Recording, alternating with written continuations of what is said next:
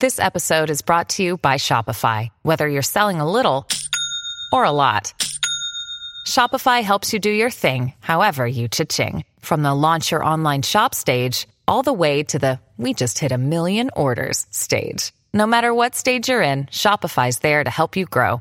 Sign up for a $1 per month trial period at shopify.com/special offer, all lowercase. That's shopify.com/special offer. Hello, everybody. This is Marshall Poe. I'm the editor of the New Books Network. NBN listeners like to read books and buy them. So we thought we'd tell you that right now, our friends at Princeton University Press are having a remarkable site-wide sale. You can get 50% off books, including ebooks and audiobooks, with the code 50, F-I-F-T-Y, at checkout until May 31. You can save some real money on Princeton University Press books. I encourage you to go there and check it out. Hi, this is Dan Kilbride. I am the host of this podcast, New Books in American Studies, and I'm also the chair of the History Department at John Carroll University, which is outside of Cleveland, Ohio. Today, at New Books in American Studies, once again, we're in history, as we usually are on this show. We're going to speak with Don Doyle about his new book that's called The Cause of All Nations, An International History of the American Civil War, which has just been published, 2015, by Basic Books. We're on a bit of a Basic Books kick here at New Books in American Studies. Don Doyle is the McCausland Professor of History at the University of South Carolina. He's the author of several books, including Faulkner's County from University of North Carolina Press. I'd give you the subtitle, but I've never been able to pronounce the name of that county, so I'm not going to try now. And also a book published by University of Georgia Press called Nations Divided, America, Italy, and the Southern Question. So, Don Doyle, welcome to New Books in American Studies. Thank you so much, Dan. I'm really glad to be with you today. I look forward to talking about the new book. Great. So you've had a very long and extensive career. What brought you to this book in particular? You know, my wife tells me that my whole life heading toward this book, but I didn't realize it at the time. I began. I'm 68. I've been in this business since I was 25, and you know, it's been an interesting career. I began doing very local studies of in the new social history of the Midwest and the South, and I got interested in the more international approach during my time as a Fulbright professor, and I was in Italy, and I remember the moment when I was trying to teach the history that is so familiar to all of us Americans to a foreign group of foreign students, and I remember one of them asking me, "Professore, why is it that if the North, as you say, did not respect the South, why did it fight to keep it in the...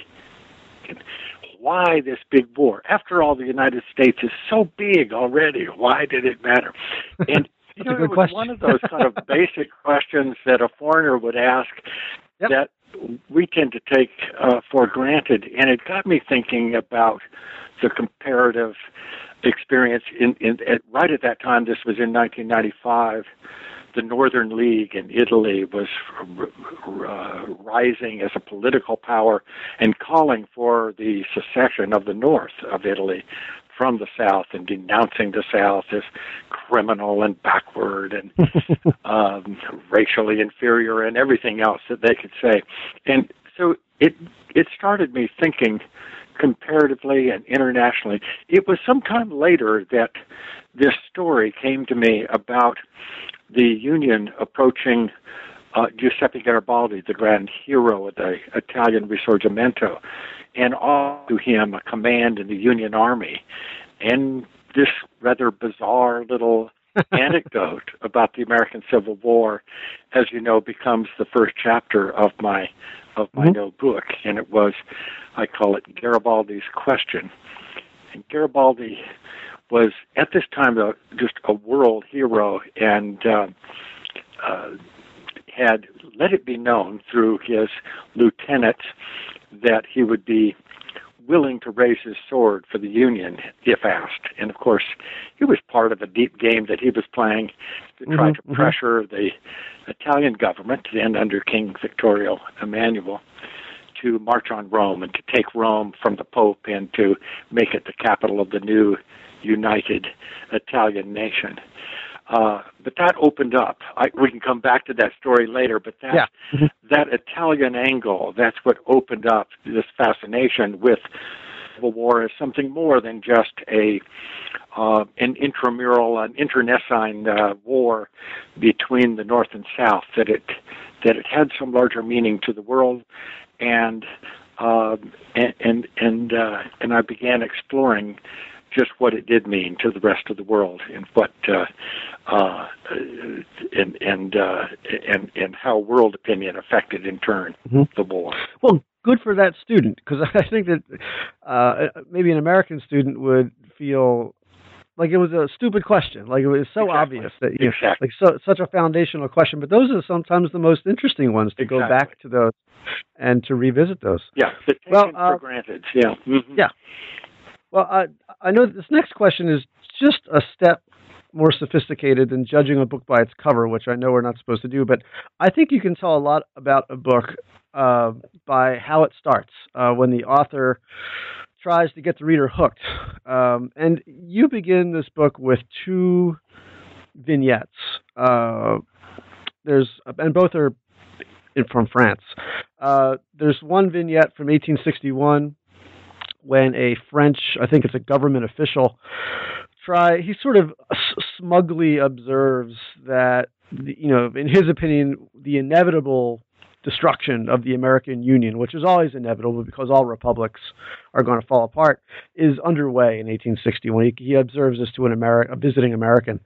And the book closes with an account from 1865 when a group of French students risks their lives to meet with the U.S. ambassador and express their solidarity with the United States at the sad occasion of Lincoln's assassination. Yeah. How do those stories capture what this book is about? The idea that the American Civil War was a trial of what everyone called the Republican experiment, or the experiment in democracy, was widespread, and it was something that, of course, ran through Lincoln's speeches and writings, and but it was an idea that also was very important abroad, and it played to this deep conservative idea that self-government just didn't work, that whatever the ideals of equality and liberty, it simply didn't work, and that, and of course, many of the conservatives were there to make sure it didn't work. But since the French Revolution, one after another of these revolutionary movements to establish an egalitarian democracy had failed, and it was doomed, they thought, to descend into anarchy or despotism. And of course, others, de Tocqueville wrote famously that democracy, for good or ill, was going to be the future. And so there was a big debate going on during this time. And in the 1860s, it really appeared to any objective viewer, including many liberal friends of democracy and republicanism, that indeed the Republican experiment was failing. And it was failing in the one place where it had succeeded, where it had proven itself as a viable and durable form of government, the Great Republic, the United States, as admirers called it. And so many European conservatives in the aristocratic governing classes in Britain, and in this case in France, really welcomed the war as proof. And yes, this aristocrat was saying, they were unnamed in the New York Times account that I had. So your republic is falling apart, and of course they always will. You have to have a strong government. You have to have a king. You have to have a church to unite your nation. Otherwise, this is what you get: is civil wars. Both. At the beginning of the war, you made clear that both the North, the representatives, of official and unofficial, of both the North and the South, especially in Europe, and although this book talks about all over the world, it's really about the big game is really in Europe. Yes.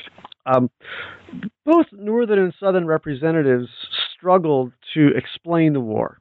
Why is this happening? Who had, at least in the beginning, who had the easier time of making the case for why they were fighting in Europe?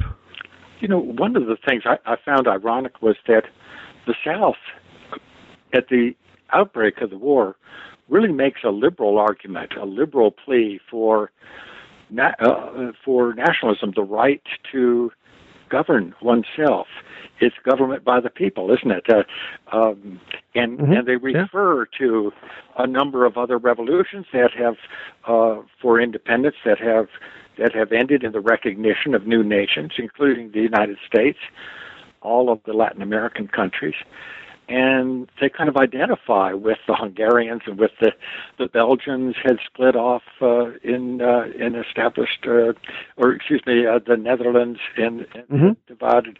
Belgium had become independent in 1830. The Greek independence movement. There were a number of others that were entering the family of nations, as it were, through these movements for separation, usually in rebellions against empires. And so the South was making the case in this liberal language of the right to self-government and pointing out that slavery had always existed. This was nothing new. Many other nations had been recognized despite the fact they had slavery. Brazil, France had slavery in 1848 when the Second Republic was recognized. Britain, of course, had a long history with slavery until fairly recently in its history, and so there was no disqualifying factor that because a nation subscribed to slavery and sanctioned slavery, that it would be disqualified from recognition. And fortunately for the Confederacy, Lincoln had, in his inaugural address, made it very clear that the Union's purpose was not to abolish slavery, that slavery was safe, it's where it existed. And so they could simply, the Confederate envoys could say, the North itself guarantees slavery. That's not why we're rebelling. We are rebelling in the name of self-government. And then, of course, the other argument they made was that they wanted free trade. I always wondered where these arguments about all of my students in South Carolina have been taught that it was about the tariff, not slavery. But that comes out of this 1861 argument that the South was trying to break off from the North in order to establish free trade with Europe. And, of course, that was a liberal idea. That was very popular in Britain, especially, and across Europe.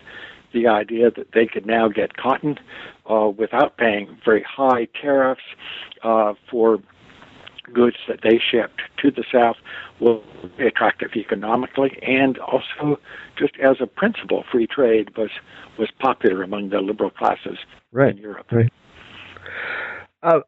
Maybe one reason that the South, at least initially, seemed to have the upper hand in terms of making its case abroad was that the South felt it was almost under the gun. It was an existential question of getting European recognition in some way. And this is one of those sort of foundational questions, but maybe you can just revisit for us why the Southern leadership felt it was absolutely essential that they receive some sort of European recognition.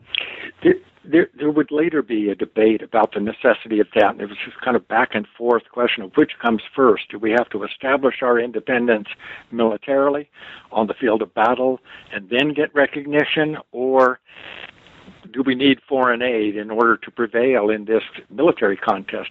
And so there was during the war, there would be a kind of ongoing debate, and at various times Confederate leaders would stand and say, "Bring the diplomats back. Let's put the money that we're spending on diplomacy into, guns and ammunition."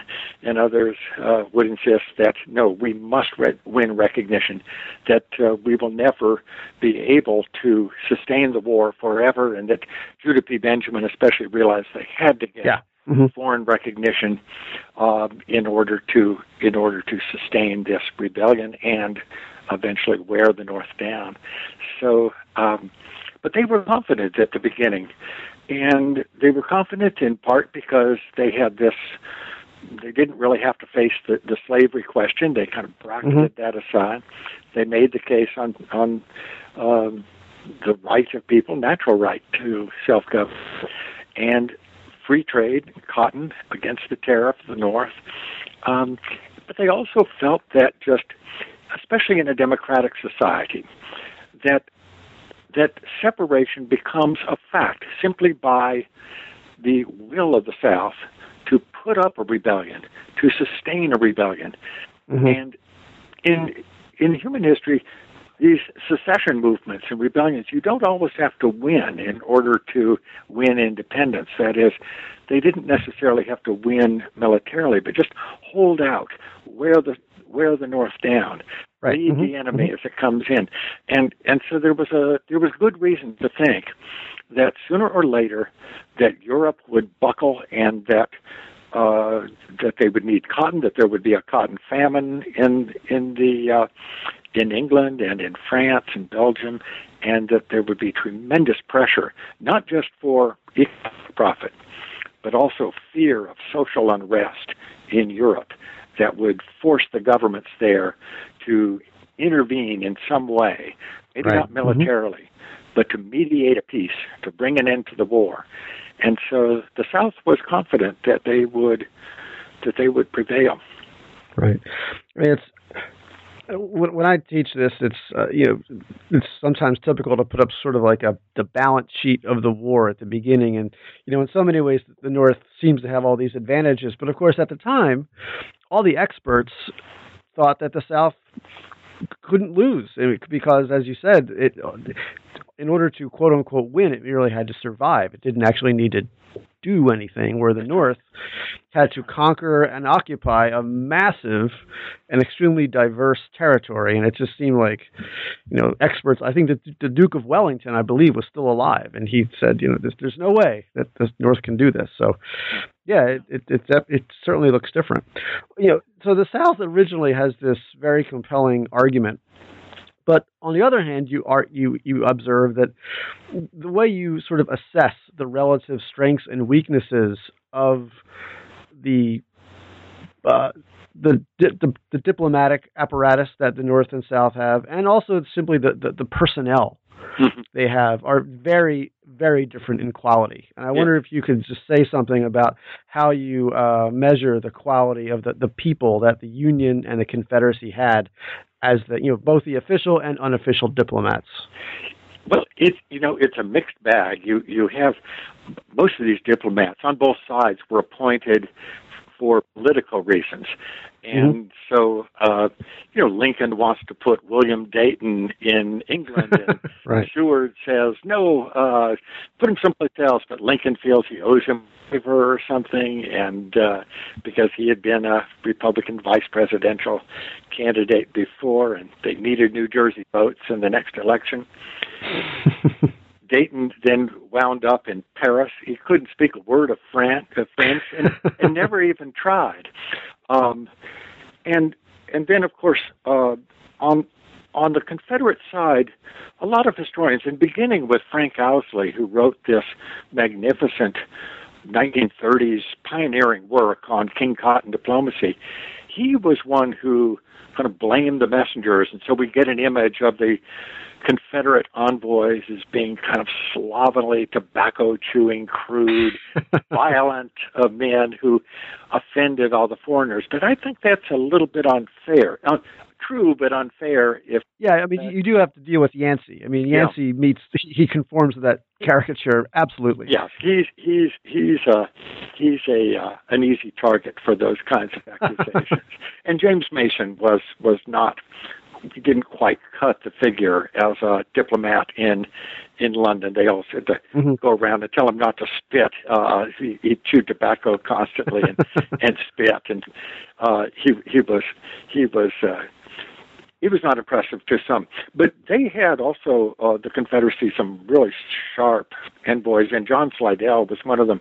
Slidell was fluent in French. He had married a French Creole woman in Louisiana. He spoke French at home. He was an experienced, seasoned diplomat from the days of the Mexican War.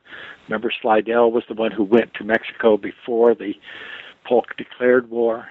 And he was just a cunning diplomat who knew how to operate in the courts. He and his wife and his beautiful daughters kind of worked their way in their circles of French society. He liked to gamble and spent a lot of time at the casino. And above all, Slidell, I learned, had a mole inside the Foreign Office in Paris. So he knew everything that was going to happen before it happened, and that was a great advantage. Slidell was a clever diplomat, and certainly superior to William Dayton. But the advantages that the Union had was that they had this whole apparatus of diplomacy, secretaries, legations, offices everywhere, and experienced diplomats. Once they cleaned out a lot of the Confederate sympathizers, people who could speak the language and who could read the newspapers and who could monitor, who could serve as the eyes and ears of the Union. And Seward, I think, deserves credit. I believe that what we call public diplomacy, they didn't use that term then, is really invented during the Civil War. And not just by the Union. The Confederacy also employed these soft power public diplomacy measures. But Seward was very interested in getting at public opinion. And I think he was a politician. They often say politics and diplomacy don't mix, but they do. Seward really knew and understood the importance of public opinion, and this was something that he instructed all his diplomats to report on. Tell us what they're thinking. Tell us. And so in all of the dispatches coming back to Washington, you see these extensive reports on what each newspaper is saying about this battle or this edict or whatever new developments there are. So that was useful. Yeah, and one of the places you see this, and especially this sort of unofficial apparatus that the Union has going for it, is in the so-called Trent Affair, which was almost a complete disaster for the Union. But I guess at the end, the Union was able to escape this really with its image intact, and to a large extent, this was due to individuals, people like Bigelow and Weed, who were able to, who knew what they were doing. Can you say just how did the Lincoln administration get out from under this looming disaster that it could have become? This here was the Trent Affair is, if nothing else about the international dimensions of the Civil War gets into the textbook stories, there's always at least a little sidebar about the Trent Affair, because here it was in November, December of 1861, Britain and the United States came to the very brink of war, and the press in London was beating the drums for war because of this insult to the flag. The Union, you recall, had apprehended the Confederate envoys Slidell and Mason on a British steamship, a mail ship, and this was an illegal affront and a violation of British sovereignty, so they claimed. And so it was a big international affair. And at this time, and this was by coincidence, Seward had sent over this troop of people who were to be speakers and who were to work the press. And the informal head of this delegation was Thurlow Weed, and with him was this Catholic priest, Bishop Hughes and McIlvaine, an Episcopalian priest who also went along to. Seward seemed to be interested in using the pulpit as well as the press to appeal to European public opinion, and he seemed to sense that Catholic opinion would be very important in France, in Ireland, and the British Isles, and in the Vatican itself. And so Hughes was there. But already in Paris was this man who looms very large in my story, and that is John Bigelow. He was officially the consul to Paris, but he was unofficially there to kind of back up William Dayton, and he virtually ran the office, ran the legation, and made foreign policy, or at least steered foreign policy in Paris and over much of Europe. It's a very important figure. Bigelow was an old newspaper veteran. He was a political operative, had become important to the Republican Party in the 1850s, and was told that his job was to manage the press and to help put the public mind of France in the right direction. And it's that kind of language that they used that kind of veils a whole program in which Bigelow would work with intellectuals, with publishers, with journalists to try to get the Union story told, or better yet, get them to tell it.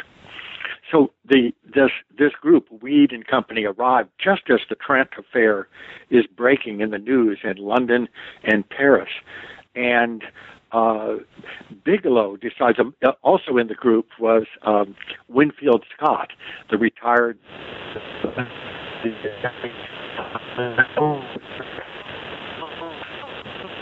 personal mission of his own. It's not entirely. Can I interrupt you for? Yeah. Can I just interrupt you for a second? Sure. For about the last 10 seconds, there was a bit of chop that I think is going to not come through. Okay. It was exactly when you began talking about Winfield Scott. Mm-hmm. So can you start from? I'm sorry to interrupt you. Can you start from that point again, please? One of this troop with Weed and Hughes and McIlvaine was Winfield Scott, who the story is told that he just kind of came along on the same boat, but I think he was there with a purpose on his own kind of personal and secret diplomatic mission, informal diplomacy, of course. Bigelow decides that the way to defuse this Trent affair is to have a letter written by Scott placed in the newspapers saying that surely this is not Union policy to apprehend enemy envoys on board the Trent, but and the impulsive act of some ambitious naval officer. And so Scott writes this letter supposedly to a friend. It's published the next day in Paris and London. Actually, Scott signed the letter, I should add. Bigelow is the one who actually wrote it and persuaded Scott to sign his name to it. And it had a magical effect because all of a sudden the United States, which a lot of Europeans thought was awfully brash and overreaching, now seemed to be kind of apologizing through a voice that was known and respected in Europe, that of Winfield Scott. Weed, in the meantime, takes copies of the letter over to London and begins working kind of the inner circles of government, and is invited to meet Lord John Russell, Earl Russell, the Foreign Secretary, at home privately outside of London. And that was a wonderful story in the kind of informal nuances of this dance of diplomacy. You want me to tell that story? Sure. I also like, just apropos of your mention of Russell, there are some great stories. Apparently Russell, whenever he wants to deliver bad news or do something sort of unofficial, he brings people to his house. That's right. Yeah. He does this to Southern diplomats a lot because they can't be seen in his office, which would be a diplomatic yes. to do. Yeah. But please go ahead and tell the story. Yeah, there's a lot of important diplomacy that takes place outside the official circles. And, so this is a way of doing diplomacy, but it's unofficial. So Weed comes out to his house overlooking London, and they have a little talk man to man before lunch. And Russell was cold as ice, really severe.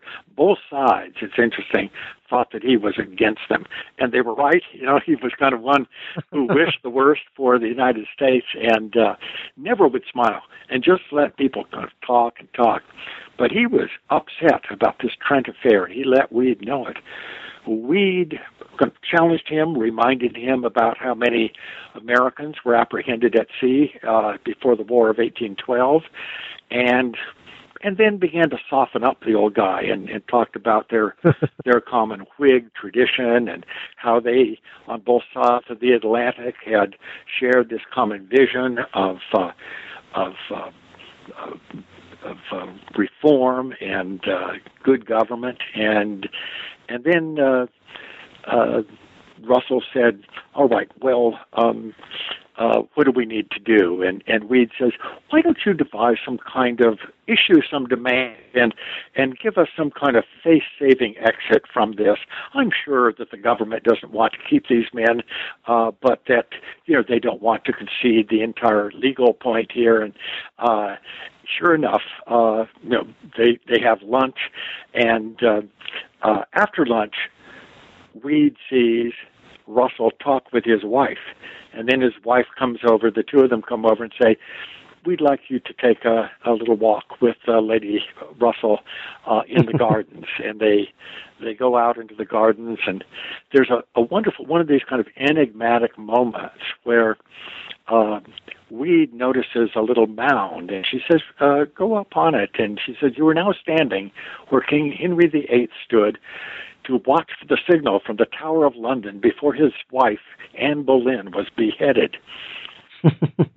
What does this mean? Well, as they go on a little bit in their walk, she says, "We women are not supposed to see or hear things, but we do. And I want you to know that the Queen has taken a great interest in this incident, something to do with some rebel agents being taken off a ship." She pretends ignorance of the incident. "But I want you to know that the Queen is very concerned that our two nations not go to war."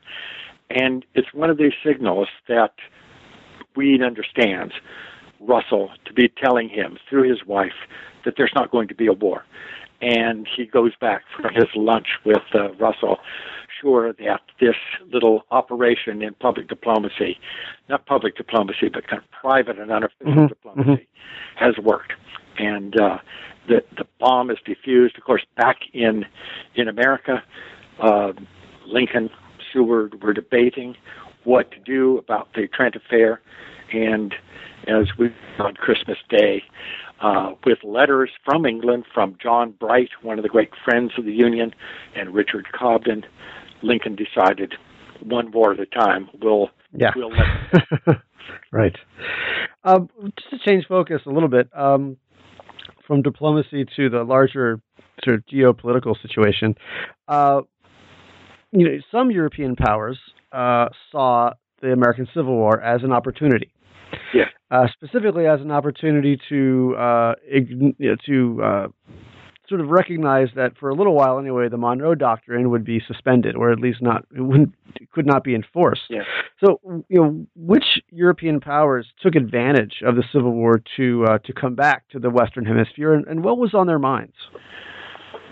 Almost immediately, once it was clear that this was going to be a protracted war, the European great powers to make plans. And it's not just France, but France, Spain, Britain, and others are in on this. But those three great powers, each with a pretty good navy and large army and powerful economy to support war, they meet in London at the end of October and devise this plan to invade Mexico.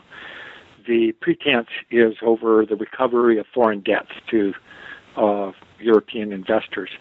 But it's very clear that France has an idea of toppling the Republican regime under Benito Juarez and of installing a European monarch and of rolling back the whole expansion of republicanism in the New World and establishing, according to Napoleon III's grand design, a Latin Catholic empire that would expand beyond Mexico to all of South America and then make alliance with the Empire of Brazil.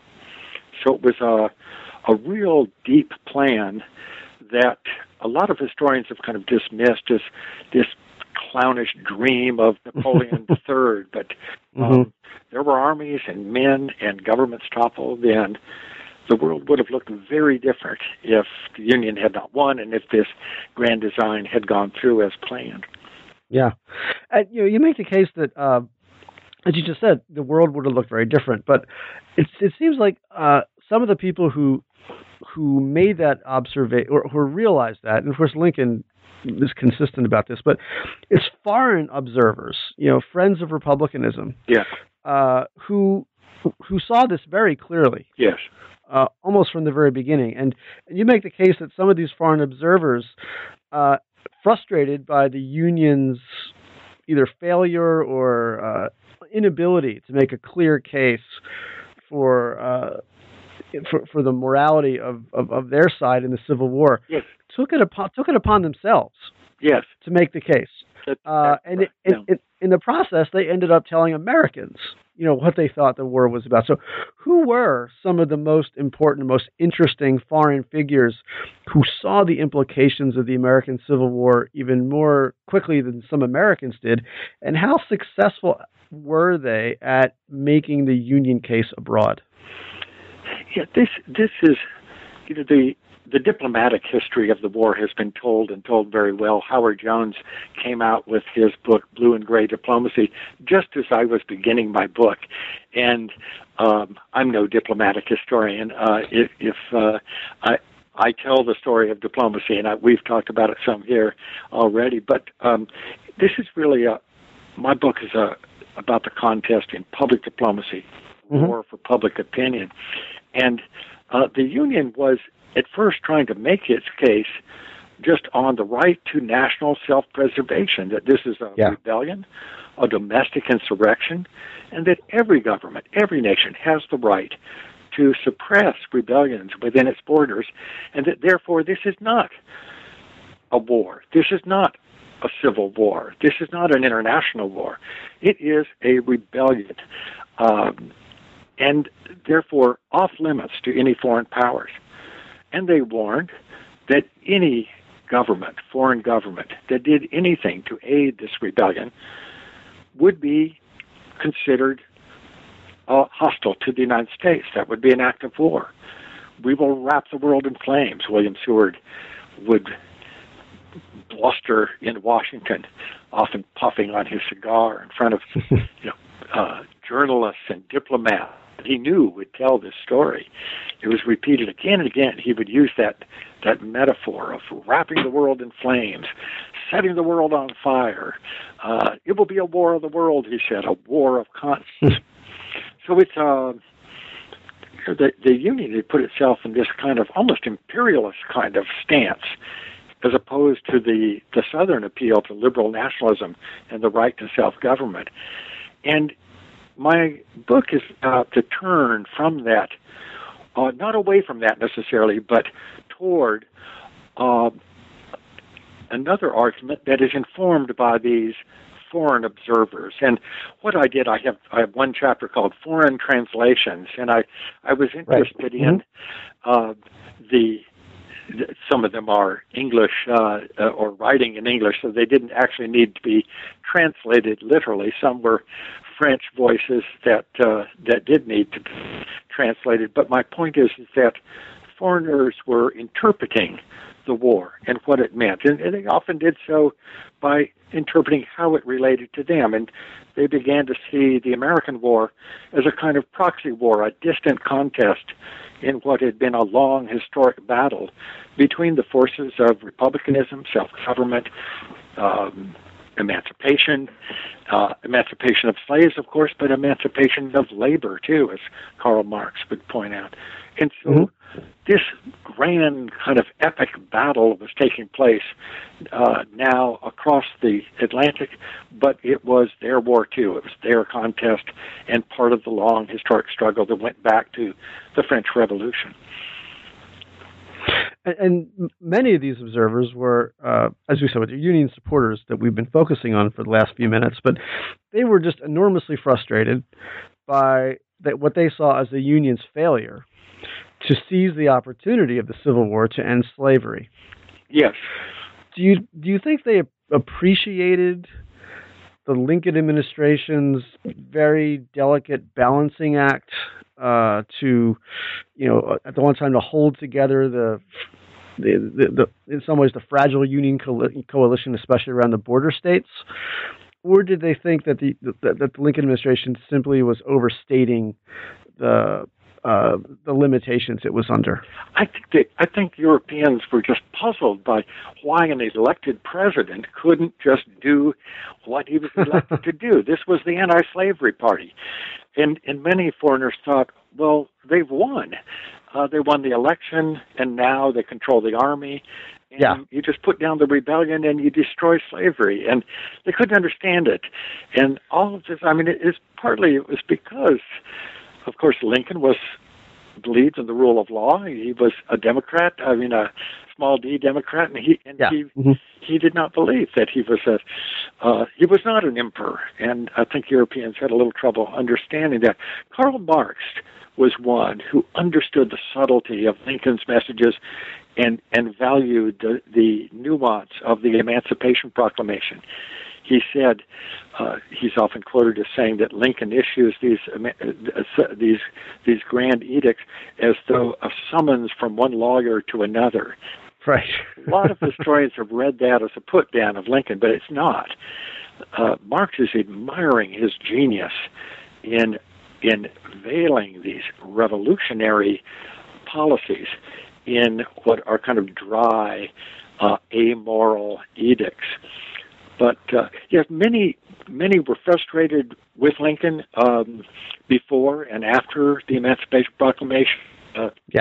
Especially before, and but others just decided whatever they say, this is about slavery. Of course, it is. And so they kind of wrote and interpreted the war as a contest between not just slavery and free labor, but between self-rule, liberty, popular sovereignty, and the forces of aristocracy.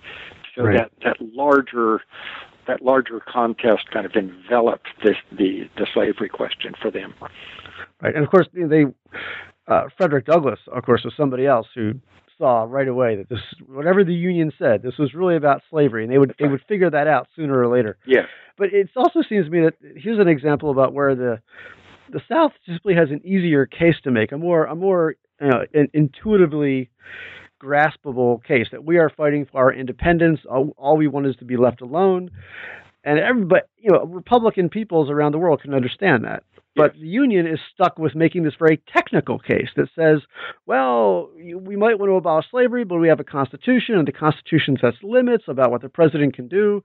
That very quickly gets boring, among other things. Yes. It's just not a very exciting, uninspiring case. Right, exactly.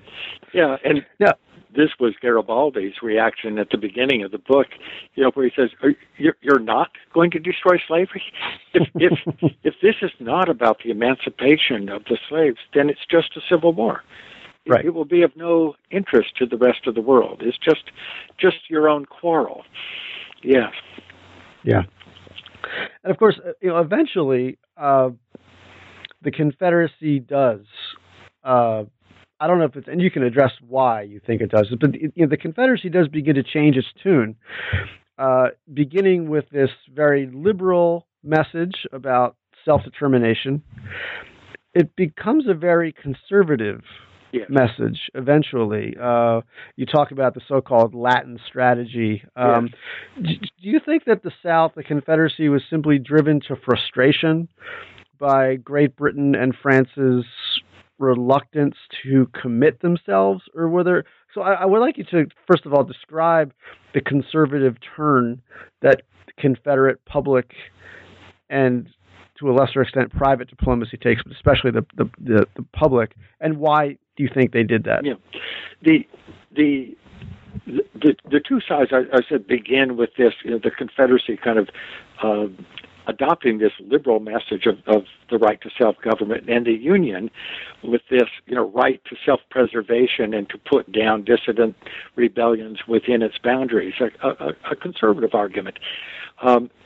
This big shift as we go into the second year of war, and partly it's the rhetoric, it's the of both sides, and there is the Confederacy begins to align itself with the conservative and anti-democratic values of European leaders, and so they are asking for the right to self-government, but also saying we are rebelling against this extreme egalitarian democracy that has run amok in the North, that is being polluted by the hordes of European immigrants, and that we are instead an Anglo-Saxon, or later with the French they would talk about an Anglo-Norman elite, and that we are the best people of the society, and we are going to some of them repudiated republicanism altogether.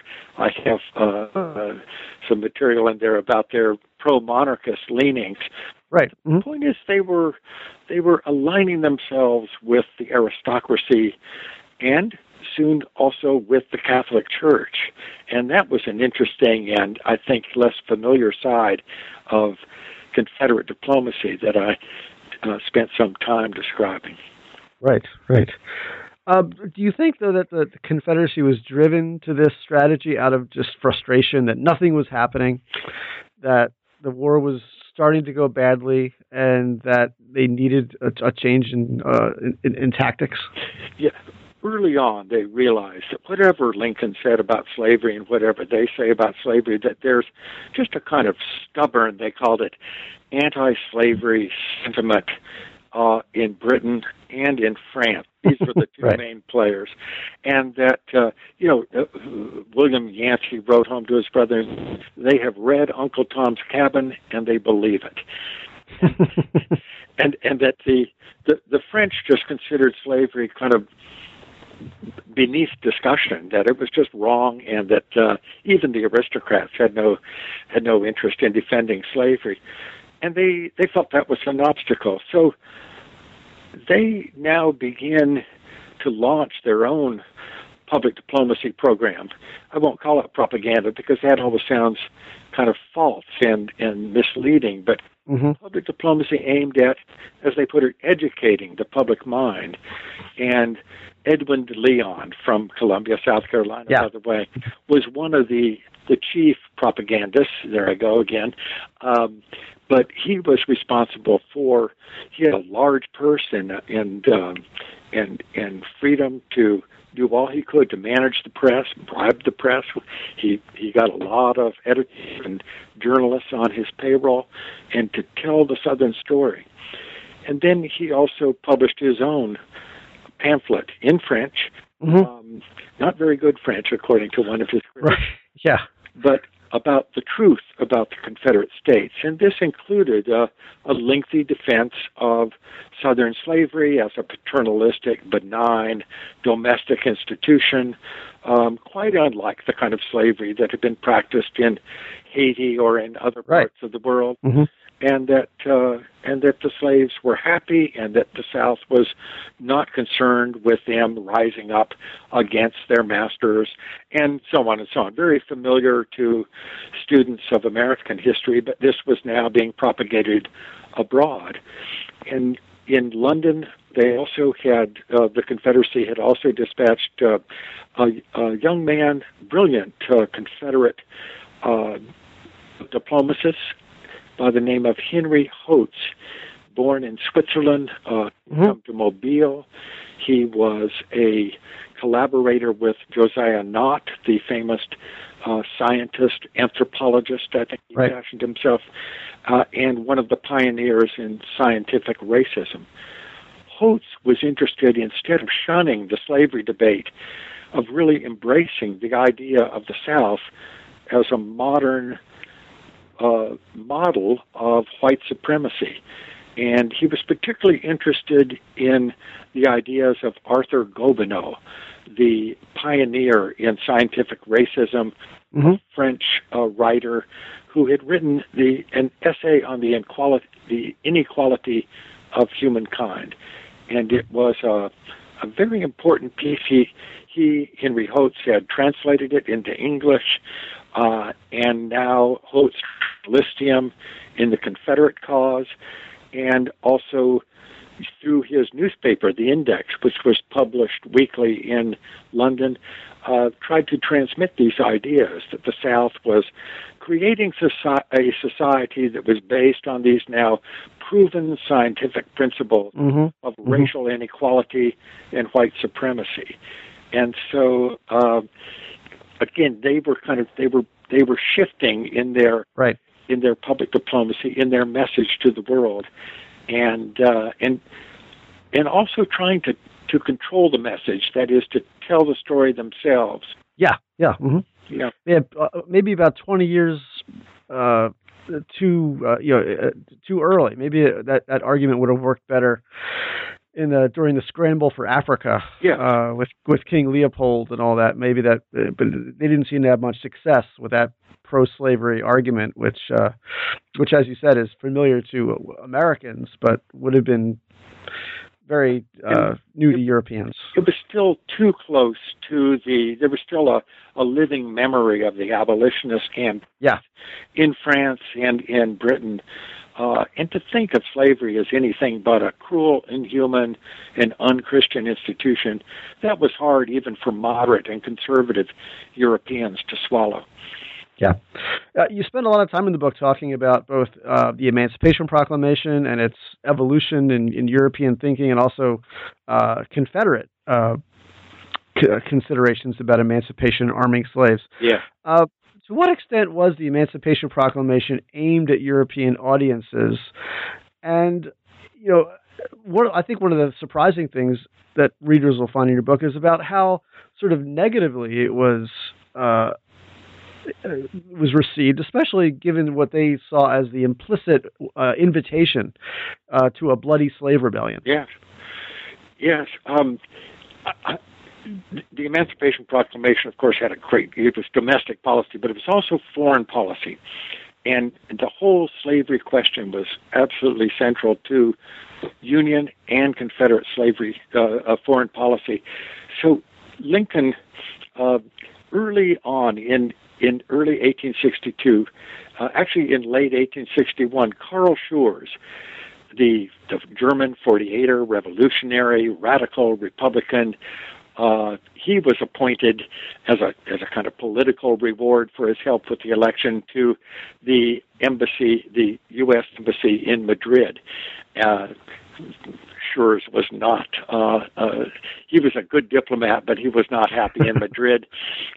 But he spent his time reading European newspapers, talking with people, and taking the pulse of European public opinion, just as Seward had instructed him. And he wrote back to Seward and said, people here, the governments of Europe, are wishing the worst for us. They want democracy to fail. But the liberal public is waiting for this to become a war of emancipation. Don't give up. This is our strongest moral asset. Seward told him to mind his own business and to be quiet. Schurz resigned. He came back. He rushed from New York down to Washington, came into the White House. It's a great story. Lincoln welcomed him. He was afraid that Lincoln would be furious with him because he had to fight so hard to get him placed in this embassy, this revolutionary in Catholic Spain. But instead, Lincoln welcomed him. They sat down and they talked.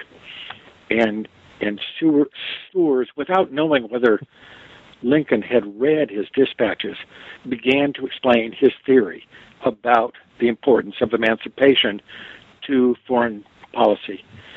And at the end, Lincoln paused as though he'd been thinking about it all along and said, I think you're right. You must be right. There is no nation that will make war against us once this becomes a war between freedom and slavery. But, he told Shores, you may be ready, and the Europeans might be ready, the European public, but we're not. We have to move this. And he actually invited Shores to criticize his policy. And Shores came out of that meeting realizing that Lincoln actually wanted his critics on the left, the radicals, to push him toward emancipation.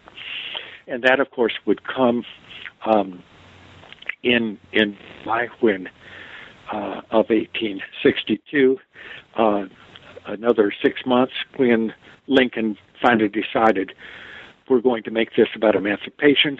We're going to use this as a presidential edict. And then, of course, in the cabinet, Seward, who's head of foreign policy and quite in control of that, tells Lincoln that if you issue this edict, it will, instead of discouraging the Europeans from intervention, it will encourage them, because they will fear servile insurrection, they will fear racial upheaval, and a complete destruction of the cotton market in the United States. And so there was a kind of a debate going on here between the voice of Seward, the voice of Seward, and Lincoln decides first to postpone it on Seward's advice until a battle that could be claimed as a victory. That came in Antietam in September, and then he issued it. And the first thing that Lincoln did after he signed that was to give it to Seward and said, I want this published and sent to every legation around the world. So it was very much foreign policy. Whatever else it was foreign policy in Lincoln's mind and in Seward's mind. Now, to what extent do you think that the new war aim, the new grand strategy to pursue an emancipationist war, to what extent did that actually restrain European powers from recognizing the Confederacy, or that were they ultimately constrained by traditional great power considerations, that if we go to war, if we intervene, it means war with the United States? Well, the usual story is that the Emancipation Proclamation completely ended any threat of foreign intervention, but that is not true. The British and the French were deep into a scheme to intervene, and it would happen this way. They would offer mediation, and they would combine with, they hoped, Russia and Austria and Belgium and other, so a multilateral proposal that they mediate peace and set up this multilateral commission.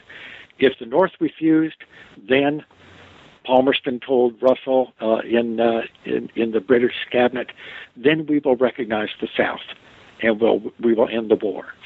And that began in September, just as Lincoln was devising this and waiting for the Emancipation Proclamation. The machinery was in toward a European intervention. Now, we all like to think that Antietam came, and then the Emancipation Proclamation came, and that ended the threat. But in fact, that wasn't it. It's Garibaldi to the rescue. Garibaldi, down in the south of Italy, has begun this march on Rome. The king sends his troops down to arrest him on this site at Aspromonte. Garibaldi is wounded, imprisoned, and some think that he's going to be sentenced to death. And it creates a huge uproar across Europe. And the French cabinet is shaken up. Napoleon III's foreign secretary has to resign. It's a complicated story, but the French were defending Rome against Garibaldi. And this created a crisis in the government. And the French could not join the British. And the British didn't want to go it alone. No European country wanted to get into a war alone with the United States. And so And at the same time, Garibaldi, from his hospital bed in prison, writes this letter to the English nation and proclaims the Union, calls on Britain to defend its American daughter, to join them in their fight for the emancipation of the slaves. And you look at the date and you think, Garibaldi must know about the Emancipation Proclamation, but it was written on September 28th, before the news of Lincoln's emancipation even arrived. So it's Garibaldi's Emancipation Proclamation that seems to kind of rock the European world. Yeah. But even after that, the European governments continue to contemplate some kind of mediation and interference, and the story is not over yet. Press in Europe is lambasting Lincoln for this invitation to servile insurrection. Seward was right. Seward predicted that Europe would react against emancipation. And at least reading the press, Seward was right. They were comparing Lincoln to Nana Sahib, the leader of the Sepoy Mutiny in India, who was regarded in Britain as this murderous leader, and otherwise just denouncing this as a really barbarous ploy to try to turn the slaves against their masters in the South. And it's not until after the New Year, when the Emancipation Proclamation finally goes into effect, that the public begins to respond, and particularly the workers of England. Elsewhere in Europe, they were not free to meet and to express themselves politically. But in Britain, they could, and they did. And what you see in January, February, and March is just this explosion of public meetings, resolutions. And the Emancipation Society there in Britain, finding that a lot of the press was kind of biased against the Union and biased against this emancipation edict, they kind of took it into their own hands to have these meetings and then publish resolutions and then kind of make their own news, if you will. And it really spread, it rippled across Europe. The French reformers and emancipationists stood up and expressed their solidarity with the British, and the tide had changed. And it really, public opinion now had its war against slavery. Now it was a war not just for liberty and self-government by the people. It was a war to destroy slavery and the slaveholding aristocracy that rested on slavery. Right. Well, we've been on the air for a long time, but I do want to ask you one more question about the coda to the book, in which you describe the interesting history of what we know as the Statue of Liberty, more formally called Liberty Enlightening the World, which had its conception in the American Civil War and in the fight against aristocracy, the fight to end slavery. But, the meaning of that statue has changed, and it changed by the time that it was erected in 1886. Yeah. Can you talk about how the American understanding of the Statue of Liberty changed, and what that had to do with larger changes in the way that Americans remembered the Civil War? That's a wonderful question. I'd love to talk about that. That is our greatest Civil War monument. Adam Gopnik in the New Yorker last year did a piece on the Statue of Liberty as a Civil War monument. At Liberty's feet are the broken chains of slavery, and of course it was the idea was first born in that summer of 1865, and it was in the mind of Edouard Laboulaye, who was one of Bigelow's voices for union and liberty during the war, and he had this idea of a monument for liberty and for the Franco-American solidarity and support of republicanism. And of course, it took them 20 years before it was finally installed in New York Harbor. In the meantime, the French now had recovered republicanism. the Third Republic was proclaimed in 1870, and Napoleon had been deposed, and after a big violent revolution in the Paris Commune, now they were on the path to republicanism, and now the statue was constructed. I have a picture at the end of the book of Liberty, covered, surrounded by scaffolding rising above the streets of Paris.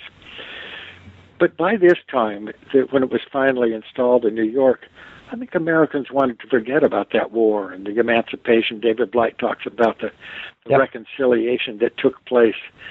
And conveniently, it seemed, Emma Lazarus's famous poem about the huddled masses yearning to breathe free gave another narrative to that statue as a kind of American liberty, welcoming the refugees from oppression from Europe instead of enlightening the world. And of course, one of the main ideas that Laboulaye and Bartholdi, the artist, had was that liberty was not it was not the intellectual property of the United States. This was a transnational idea. And it's liberty facing the world, across the Atlantic and striding toward it. And that this was something. This was the cause of all nations, the cause of all mankind, and that it was something not just American and not just French, but something that all humans aspire to. This was the original narrative. Right, and it's a wonderful way to end the book. It really it really encapsulates, as you said, the cause of all nations. Well, Don Doyle, I want to thank you for spending a little more than an hour with us here at New Books in American Studies. Well, I enjoyed it very much, Dan. Thanks so much for having me. So once again, we have been talking with Don Doyle. He is the author of The Cause of All Nations, An International History of the American Civil War, published this year, 2015, from Basic Books. And you'll see a link to this on the page, and it will take you right to Amazon.com and throw some money to Professor Doyle. He certainly deserves it. So once again, this is Dan Kilbride. I am the host of New Books in American Studies, and we'll see you next time.